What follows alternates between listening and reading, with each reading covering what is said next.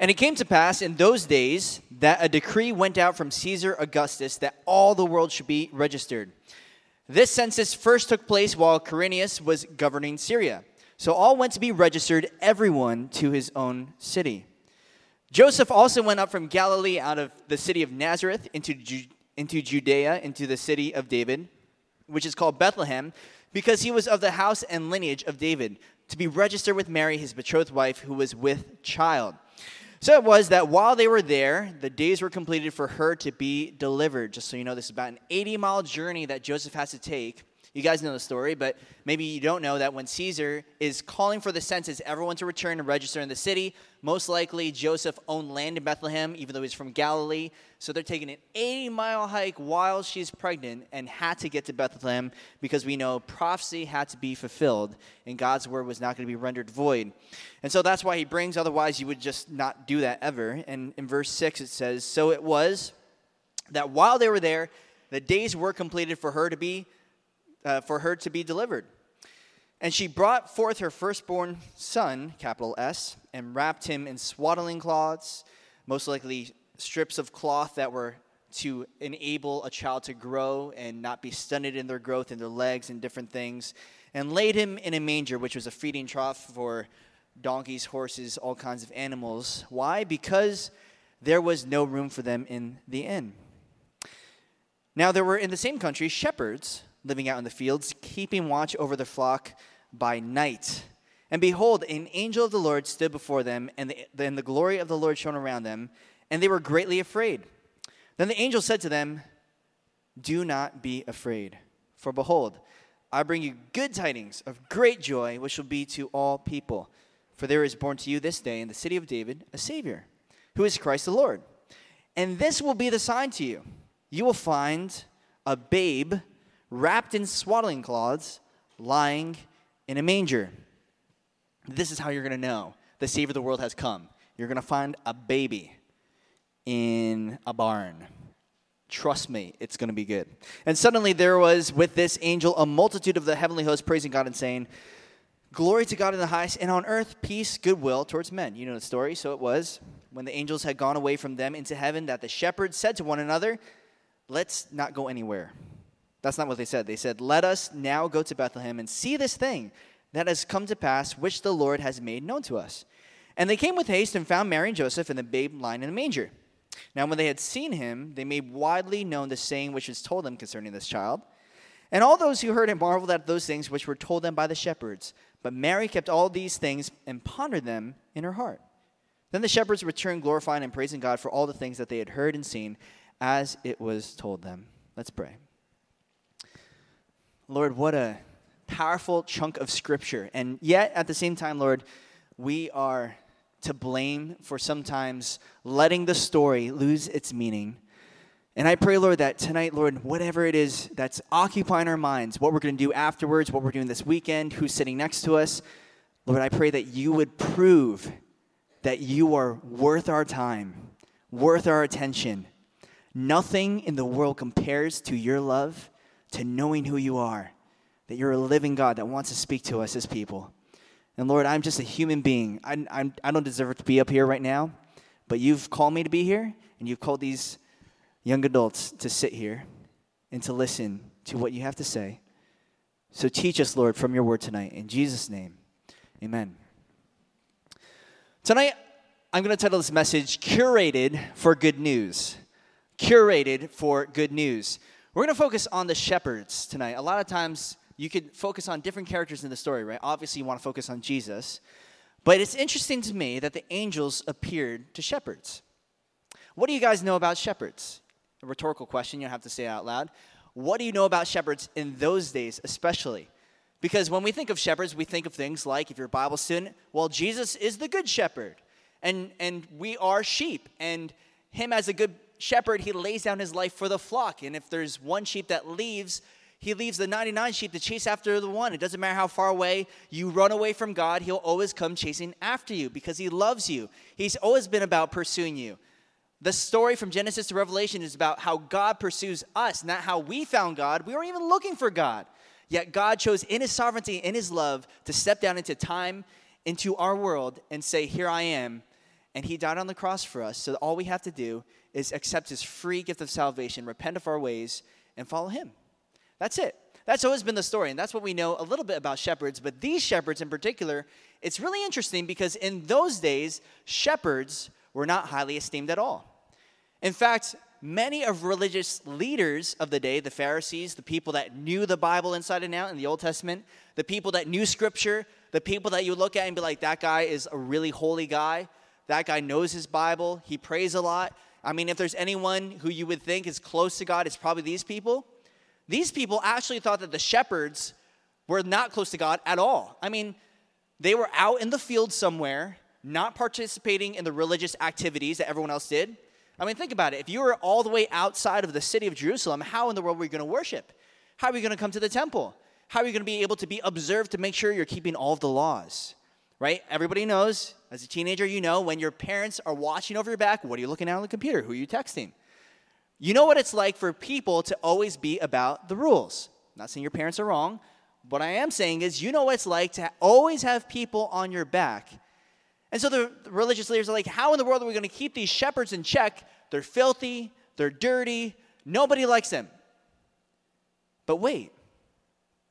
Angels didn't visit the religious leaders. The angels didn't come to King Herod. He didn't come to Caesar Augustus. He appeared to shepherds. Well, let's think about this. Okay, if you're God and you want to get your message across, who would you trust that message to? Somebody you can trust, right? So why would you talk to nobodies? People that literally no one would talk to. And you don't even have a chance of them believing you, right? Like if you give these to shepherds that don't even participate in religious activities, you don't know if they pray, you don't know if they go to church, why would you give it to these guys that are already outside of the city, outside of the church, with this message that will change the world? Well, I'll tell you why. Because Jesus wants everyone to know, God wants you and I to know, that there's no person that's outside of his reach. There's not one person on this planet. How many people wonder, like, and this is maybe an objection to Christianity, what about all the people that are in Africa that have never heard the gospel in a remote village out there in Nepal or some place? How do we know that God loves that person? Well, I can tell you, God loves me, and I'm a pretty bad person. So if God loves me and God loves you, there's a chance that he loves that person, even though they don't have Wi-Fi. And if God loves that person, I think, if you look at the Bible, you look at the pattern of the scriptures, that he finds ways to reach the outsider. But for these shepherds, what's really interesting is these shepherds weren't even looking for God. They weren't studying the Bible. This wasn't like the wise men who were following a star. These people were literally outside, not doing anything except taking care of their sheep. But this is what I think is important for us to understand. Everyone look up here. This is the first point tonight. That God interrupts our routine. Very often, God will step in and interrupt you as you are working, mind your own business, doing your own thing. Could care less about what happens in the city. Could care less about what happens over there, what's happening in the world. I mean, how many of us, if we're honest, think about on a daily basis what's happening in Aleppo right now? How many of us even know what Aleppo is? How many of us know the injustice that's happening in the world? And I think, in part, the reason is it's not because we're apathetic. It's not because you guys are monsters, I'm a monster, whatever. But we have other things that we're focusing on, right? So there's this philosophy professor. His name is Andreas Elpidoro. Great name. He's an assistant professor in philosophy at the University of Louisville in Kentucky. He wrote this article, and it's all about boredom. Boredom. So he ventures to say that many of us, if you think about what boredom is, we're always trying to escape boredom. But he says, what if boredom isn't actually a bad thing? Like, in and of itself, it's something that nobody wants, but what if boredom is a lot like pain? Pain isn't good in and of itself, right? But pain shows you that there's a problem that we need to be avoiding.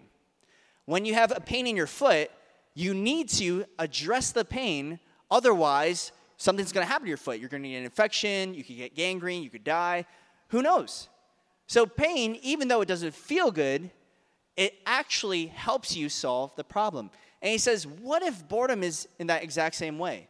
What if boredom is pointing to a problem that we have, that we are in a mundane process and we should be escaping it, that something is missing. This is what he says in his own words. He says, often boredom arises as the result of the perception of a mismatch, a gap between the need for stimulation and its availability. We want something that simply is not there, and boredom is our awareness of that absence. Now, here's the thing about pain. When you have pain, what you should do is address it. What you should not do is numb it. But now think about this. Because if we had a world without boredom, let's say we just completely numbed the pain, we just distracted ourselves from the pain of boredom, that means that we would literally find nothing boring. That means you would hear a teacher say the same thing over and over and over and over. You watch a really boring movie, and you're just like, oh, this is so entertaining. I love this so much. You'd be crazy, right? It'd be kind of weird if people did not get bored at certain things. You're on a road trip, you're just staring into space, you're like, wow, I'm so stimulated right now, right? We would look at that person and say there's something wrong with them. So what we don't want is to be distracted. What we want is to solve the problem. But what is it that we do with boredom? I'm about to, for the very first time, coin my own phrase. I'm going to call it value hunting. Value hunting. And this is what I mean by that. I think this is how our generation, your generation, my generation, deals with boredom. We are always hunting for value. So what we do, in fact, is we distract ourselves from every instance where we can have a dull moment. So what do? You're shopping with your mom because your mom's like, you have to go shopping with me because you didn't do it last week and you don't spend time with your family and whatever. And you're like, fine. So what do? You're on your phone, TBH, like for a TBH, right? Why do we do that? Why is that even a thing? And listen, you do that, it's fine. Because even the people that don't do it in different ways, and I'll explain in a second. Why do we do that? It's almost like a form of currency, right? If you like my photo, I will tell you something really nice, and I'll pretend like it's honest.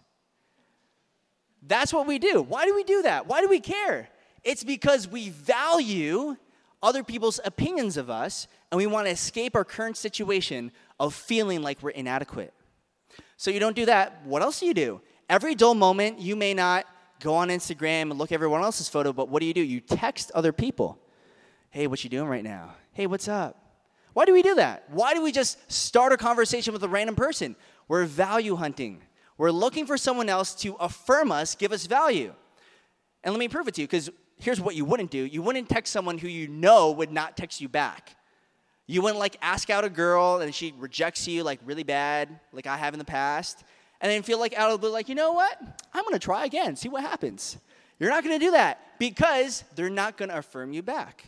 So you're looking, and this is where you got to be really careful, because you and I know, guys and girls alike, you often will flirt, not because you actually want to date the person, not because you want to be a committed relationship with the person, but because you simply want them to esteem you or give you value. Value hunting. So next time you're on your phone in a dull moment, ask yourself, what am I looking for right now? Am I value hunting? Am I looking for someone else to esteem me, to think that I'm awesome, to say something about me, to comment on my photos, to like my photos, to give me more followers or whatever? Am I looking for someone else to esteem me because I feel at this moment inadequate? Well, here's the problem with that. If that's what we do, we are distracting ourselves from the main issue. The main issue, which is we need someone else to value us, who can give us a permanent kind of value. Where it's not fickle, it's not dependent on whether or not I think that person is telling the truth, because we know that he is the truth, the way, the truth, and the life. We know a person, it's not like you're asking someone to give you value and say, oh, I think you're beautiful, and we're deep down inside, do they actually think that? Do they actually think that because here's what you do, right? You're hanging out with people, and you're always wondering, if I tell them this secret, are they going to betray me? Are they going to gossip about me? If I tell them this thing, how do I know I can trust that person? But what you and I need is a person that you can trust, you can tell anything to, and you know that because he laid down his life for you and I. And say, you're worth giving up everything. He came down, good news, he came down, left heaven to come to earth, never had to prove his love for you and I. So here's the thing. You and I are about a routine every single day. We have routines, don't we? Some of us have habits that we can't kick. Bad habits, sinful habits, looking at things on the internet you shouldn't be looking at. And you need God to interrupt your routine. Some of us have habits of fear, right? Where you're always constantly afraid in whatever situation it is. And many of you, I know, because you have broken families, broken homes, you're always wondering if you can trust this person. You're wondering if you can trust a man, trust a woman, trust an adult, trust a person your own age. Always wondering if this person will betray you.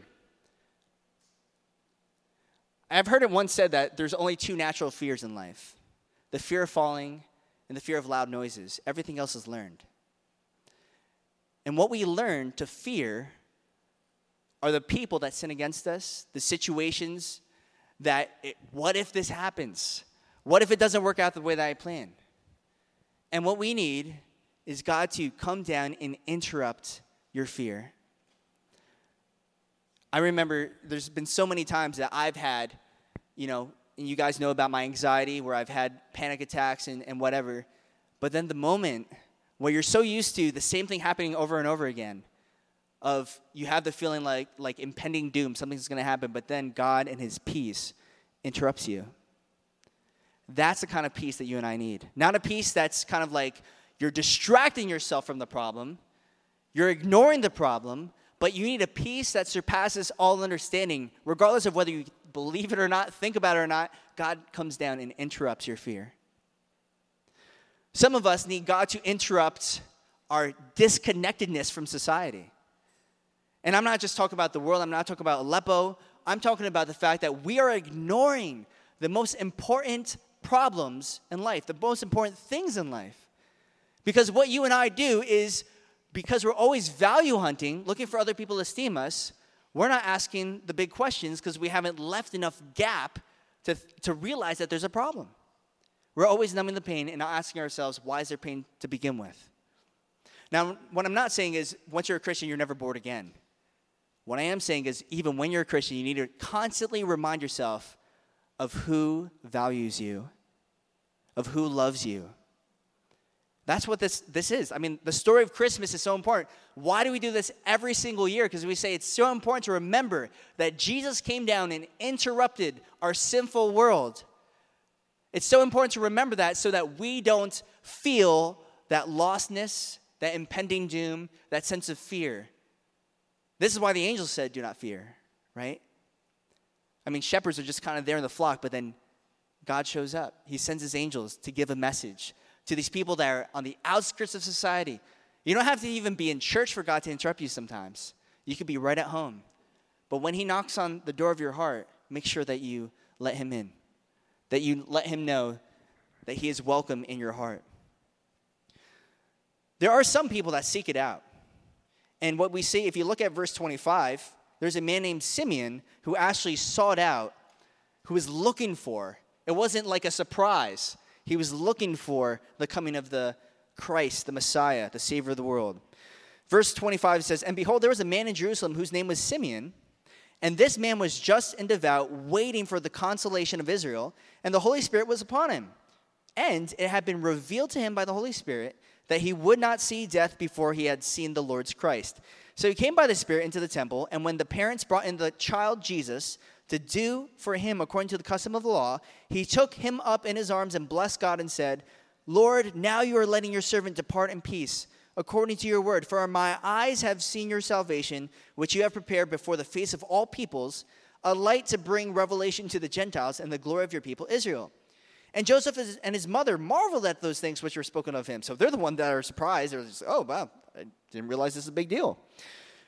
Verse 34, then Simeon blessed them and said to Mary his mother, behold, this child is destined for the fall and rising of many in Israel, and for a sign which will be spoken against. Yes, a sword will pierce through your own soul also, that the thoughts of many hearts may be revealed.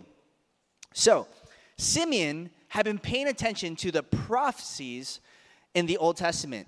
Prophecies being a foretelling of the future by God himself, since only God knows the future. none of us have the capability of looking into the future and knowing what's going to happen next. But God does because he's all-knowing. And even from the very beginning in Genesis, there was a promise that was given during the whole situation when Adam and Eve had fallen. They had sinned against God. And God told them that there would be a curse, there would be death. But he also said in Genesis chapter 3, verse 15, that I will put enmity between you and the woman, you being Satan, and between your seed and her seed. He shall bruise your head, and you shall bruise his heel. Really cryptic sentence. You don't get from that like, oh, and Jesus is coming in sometime in the future. But people are just like, what does that mean? Because women don't have seeds, they have eggs. So why would they say her seed? So people would think about this like, what is God talking about? And so this is a question, like, what does this mean? Later on, there is talks about there would be a prophet that would rise among them like Moses. So then you have another hint, like, okay, there is someone who's going to rise up from among us, but what does that actually mean? And then in Micah chapter 5, verse 2, it says, but you, Bethlehem, in the land of Judah, are not the least among the rulers of Judah, for out of you shall come a ruler who will shepherd my people, Israel. So now you have even more clues on who this person will be and where he will be born. And this is why you know it's the Word of God. There's no other book like it, where it tells the future before it happens. We have scriptures older than Jesus. I mean, you can go see them in the museum like I have, the Dead Sea Scrolls, older than Jesus, the books of Isaiah that talk about Jesus before he was born, talks about crucifixion before it was invented, all these different details. I mean, that's crazy. And if you're not a Christian, you at least have to look at that and say, what do I do with that? What in the world do I do with a text that talks about Jesus before he's born? And we can talk about the specific prophecies later, but the point of this being this, that Simeon was looking. He wasn't stuck in the little circle he was in, but he was saying, I want to see Jesus. I want to know him. And the point was this. In the very last verse, it says this that we read. Verse 35, a sword will pierce through your own heart also, through your own soul also, that the thoughts of many hearts may be revealed. And this is the thing about Jesus, that once you see him, you can't unsee him. If you and I, being disconnected from the world, right? I'll use Aleppo because we talked about it a couple times. If you and I went to Syria, or you went to the Middle East in general, and you saw some of the destruction that's happening, you saw people, children being murdered right before your eyes, would you come back and be the same person?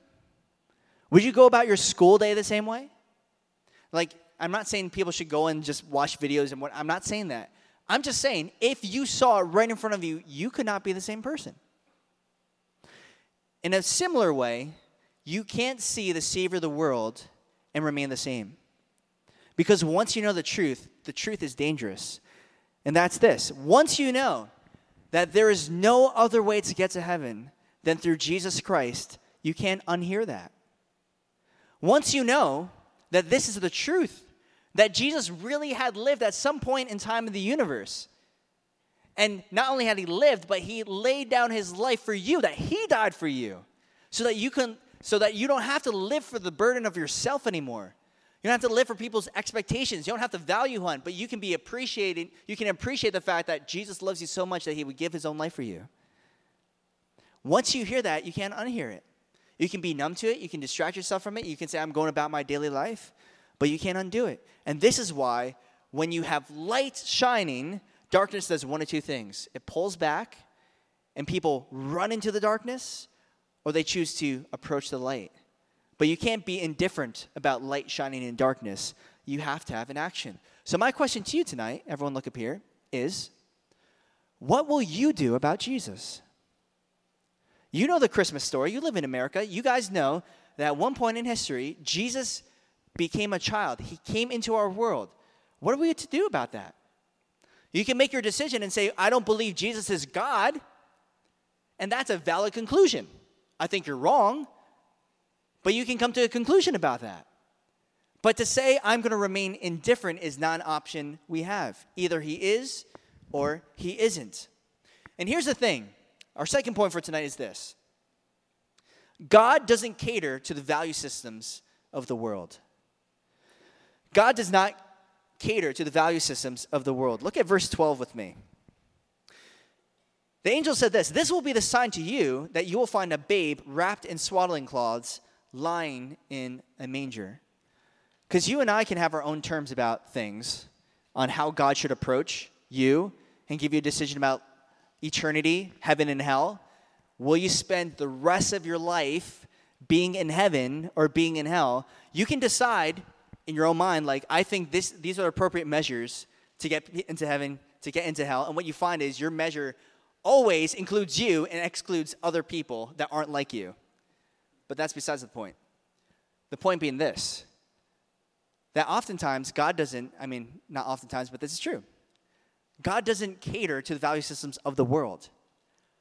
Once again, if you and I were going to choose how God would show up in our universe, superhero, a politician, I don't know, he'd have superpowers, comes down and just rocks the place and redoes everything. That's how I would do it in my ingenuity. But he chose to send his son as a child. Here's the problem with children. They are helpless. They need to be fed. Jesus needed to be fed. He wasn't a super baby. It's not like, I got this, Mom. As like a 2-year-old, He's just like zap, zap, zap, and he just like feeds himself, cleans his own diaper. That's kind of weird. I don't know how it would feel taking care of the God of the universe as he's a baby. Imagine being the babysitter. Some of you babysit, right? It's like, can you watch Jesus for me? And just make sure he doesn't die because he needs to save the world. Okay. I'm pretty trustworthy. It's like every time he chokes, it's like, can you save yourself or do I have to step in? Right? As a child, why would you do that? That doesn't make any sense. Especially because this is what happened, right? Herod made a decree. He's like, let's just kill all the children. And that's why they had to flee to Egypt. This is a serious threat to them. It wasn't like Herod's like, I'm going to kill all the children. And Jesus like, but don't worry, I got this. I can get rid of Herod. They actually had to flee. They had to do something about it. They had to protect Jesus. That's a weird thought to think about. But here's the thing. The reason he came as a child is so that you and I can relate to him. The reason why he came as a child is because he had to become perfectly human, fully human in every respect. So he could live the life that you and I should have lived, but we didn't. He can atone for that life and atone for our death on the cross. It wasn't enough that Jesus would just come into the world and die and be like, oh, that's it. So your sins are forgiven. He actually had to live a life in order to atone for the one that you didn't live. So he can relate with all the things that we do. So he's not a distant God, but we actually have a person who can relate with the temptations that we have. And that's what Jesus did. So he doesn't cater to the value systems that we often have, the things that we think about. And here's another thing. Not only Jesus coming in the world, right? Jesus is the Word, but think about his written word, right? If you're going to get God's message across, how would you do it if you were God, right? Just think about it. If I were God and I want to get message across, make sure no one messes up, I would probably have laser beams in the sky that are like permanent for all eternity so no one can mess with them. Or I would like inscribe it on some like part of the earth, like in stone, kind of like what he did with the 10 Commandments or something, but make it permanent so that no one could mess with it. But he chose to send people who would write parts of the Bible, 40 different authors, all spread out throughout the earth and different time periods. And it would seem that people would say, well, how do you know that people didn't change the Bible? How do you know that? And we can look into that and we can scrutinize that. We can tell that we have the same book today that they did. But besides that, just think about it. Like, that's crazy. That's counterintuitive. I wouldn't do it that way. But God doesn't cater to our value systems. The things that we think make sense, God's like, I don't want to do it that way. I'm going to do my own thing. You want to approach kings, but I want to approach the peasants. You want to reach these famous people? I want to reach the shepherds. I want to reach the people that no one wants to reach because that's who God is, and he loves us. And wants to show you that your value system, what you think, like when you're value hunting, you're talking to the most popular people. You want to get the attention of famous people on Instagram or on social media or whatever. Why do we do that? Because we want them to esteem us. But if Jesus had an Instagram, I don't think he would be following the famous people. So what he did when he came to this earth is he spent time with individuals that no one else wanted to spend time with. That's why people made fun of him. They said, why is he spending time with prostitutes, with sinners, with drunk people? People that literally would have no effect on society. But God proved them wrong. Because those people who had the transformed lives, like Paul the Apostle, who was running away from God, who was persecuting Christians, He showed his glory and uses the weak things of the world to confound the wise. He always has and he always will. Here's the other thing too. If you think about what the shepherds were, once again, I'd said before that the religious leaders didn't like the shepherds, right? They didn't participate in religious activities, ceremonies, etc. And if you think about it, in our modern day, you have certain religious systems that say things like, well, if you want to get close to God, these are the things that you have to do. You have to go to church every single week. And you have to do penance. And you have to confess those sins to a certain person every single week. You have to pray to saints. You have to be a good Christian. You have to be a good... And this is what it's all about. It's all about what you do again. And once again, although that sounds intuitive, right? That's what you and I would do. If we do something wrong, we should make it right again and tell God, like, I'm sorry, and I'll make it better. But Jesus says, no, I'm giving you a message of grace. You know, like, you don't have to go to church to go to heaven. You know, like, you can never read the Bible. You can never read the Bible and go to heaven.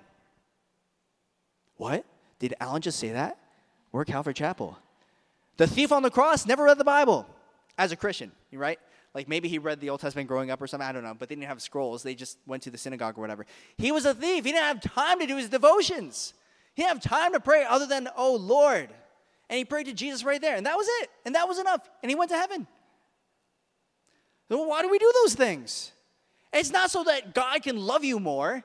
It's not so that God can like your Facebook photos or whatever. It's so that you have a relationship with God, that he knows you and you know him. It's for your benefit. It's not so God can look at you and be like, oh, yeah, I really love that person now because he's doing all these great things. You can walk away from this youth group. You can walk away from church, never come back, and still go to heaven. But here's the question. What are you doing while you're here on this planet? Who is it all for? Will you get to heaven wishing you had done things differently? I'm asking you a question. Everyone look up here. This is a good question. What do you want to have accomplished at the end of your life? At the end of your life, you take your last breath. What do you want to have had accomplished? As you're sitting there on your deathbed, whatever it is, and you're satisfied, you're like, at least I got to do this. What is that? What is that one thing? And most of us, it's such petty stuff that does not matter for eternity. But imagine this. This is what I was thinking about. Trip out on this. Catch this. Ready? If it's true that we have the most people that have ever lived on the planet at any point in time, imagine we get to heaven and people are like, yep, that's the generation that evangelized the most people in all of human history. That's the generation? Oh yeah, that person saw a revival that nobody else in all of human history, all of humankind, since the time of Jesus, since the time of Adam and Eve, no one has ever saw before. We can do that.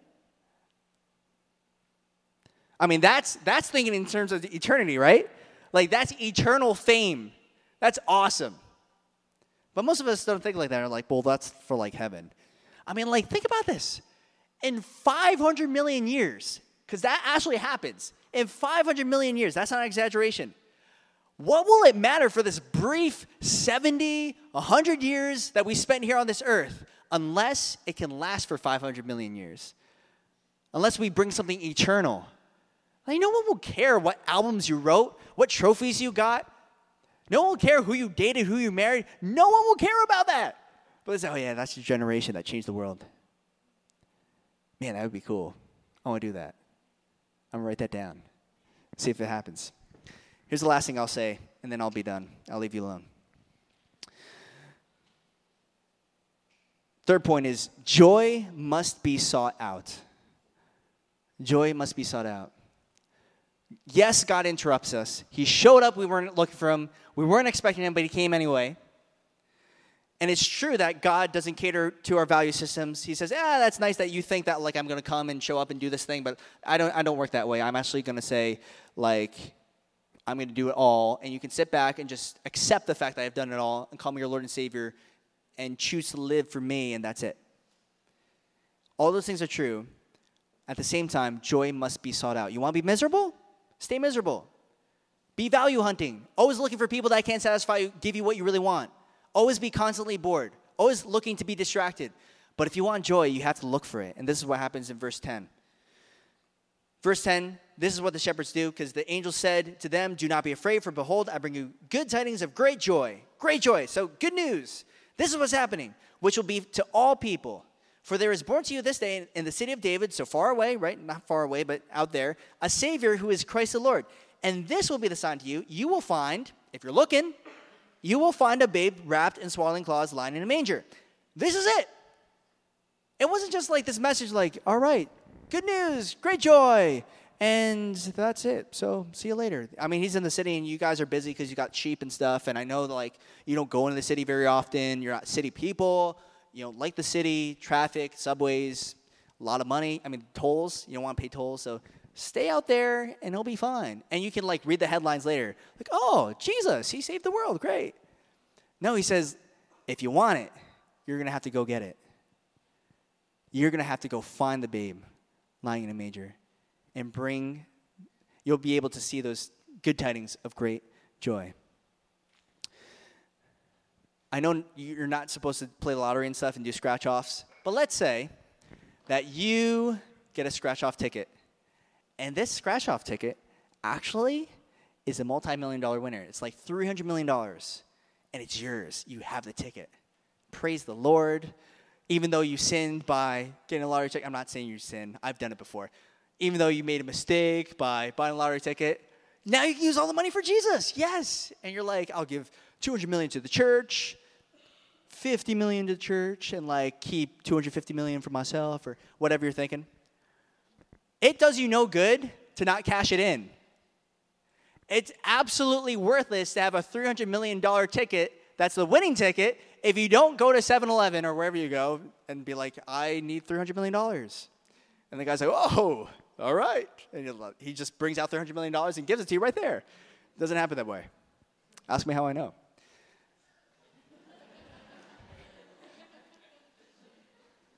What you need to do is you need to cash in the ticket. And yet, how many people have every access to God? Think about this. God removed the veil of separation between the holies of holies and the people. He came into our world. He became a man. He died on the cross for your sins. He resurrected, showed up to people, wrote it in the Bible, and said, here it is. So what's keeping you from God? Because Jesus did it all. He literally made it as easy as possible for you to accept his free gift of salvation. But the question is to you, are you going to go and seek it out? Are you going to find great joy? Are you going to spend time in the Word of God? Because listen, I can't make you joyful. I can't make you have a relationship with God.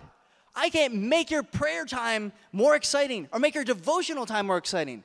But you can sit down and be like, I'm not going to move until God speaks to me. And you can experience joy. And this is what Jesus said in John 10:10, right? I've come that they would have joy and that more abundantly. If you don't know that joy, you are missing out. And you're always settling for the counterfeits of hunting for your own value, looking for everyone else's opinion, and you're missing out on what God really has for you. There's a topic in social media called curating, and that's why I've titled this message, Curating for Good News. Curating is a marketing term to talk about, like anytime you're on, I know you guys don't go on Facebook, but you go on Instagram, and you're like on Amazon.com, and then like you go back on Instagram, you're like, whoa, why is this product showing up on this ad? That's really creepy. It's because there's like a really creepy guy that's looking through the camera on your phone. Is like, oh, I see what you're looking at, and then I'm just kidding. That's not true. What is true, just making sure you're paying attention. What is true is all of those social media sites sell your information to advertisers so that they can curate the content that they think you will be interested in. Hence the term curating. They want to take content that they think you will look at and be like, if you've been surfing on Amazon and you want to buy a new, I don't know what you buy. What do you buy? I don't know. New Barbie doll. That's what teenagers buy, Barbie dolls. So you want a new Barbie doll. And then you're looking on and you're like, oh, wow, it's that Barbie doll I want. And because you see it so many times, you're like, fine, I'll buy it. And you buy it on Amazon Prime comes in 2 days, and you're poor. And you use your parents' money, and you're still poor. But that's what curating is. So here's the thing I want to leave you with this evening. You have the choice to curate your own content of your life. You have the choice to be ignorant of the things of God, to be ignorant of reality, or to say, I'm going to spend time in the Word of God, because when I do that, I will know true life. When I'm living in my small social circle, I'm living in a fantasy world. A world where one day I'm going to have to wake up to reality and people are going to have expectations. I'm like, you need to get a job. They have all these expectations because I wasn't spending time in reality. I didn't really know what was going on in the world. But how much more if you spend time with the creator of the universe who knows all things, knows you, has a plan for your life, loves you, and died for you so that you don't have to live for yourself. Let's pray.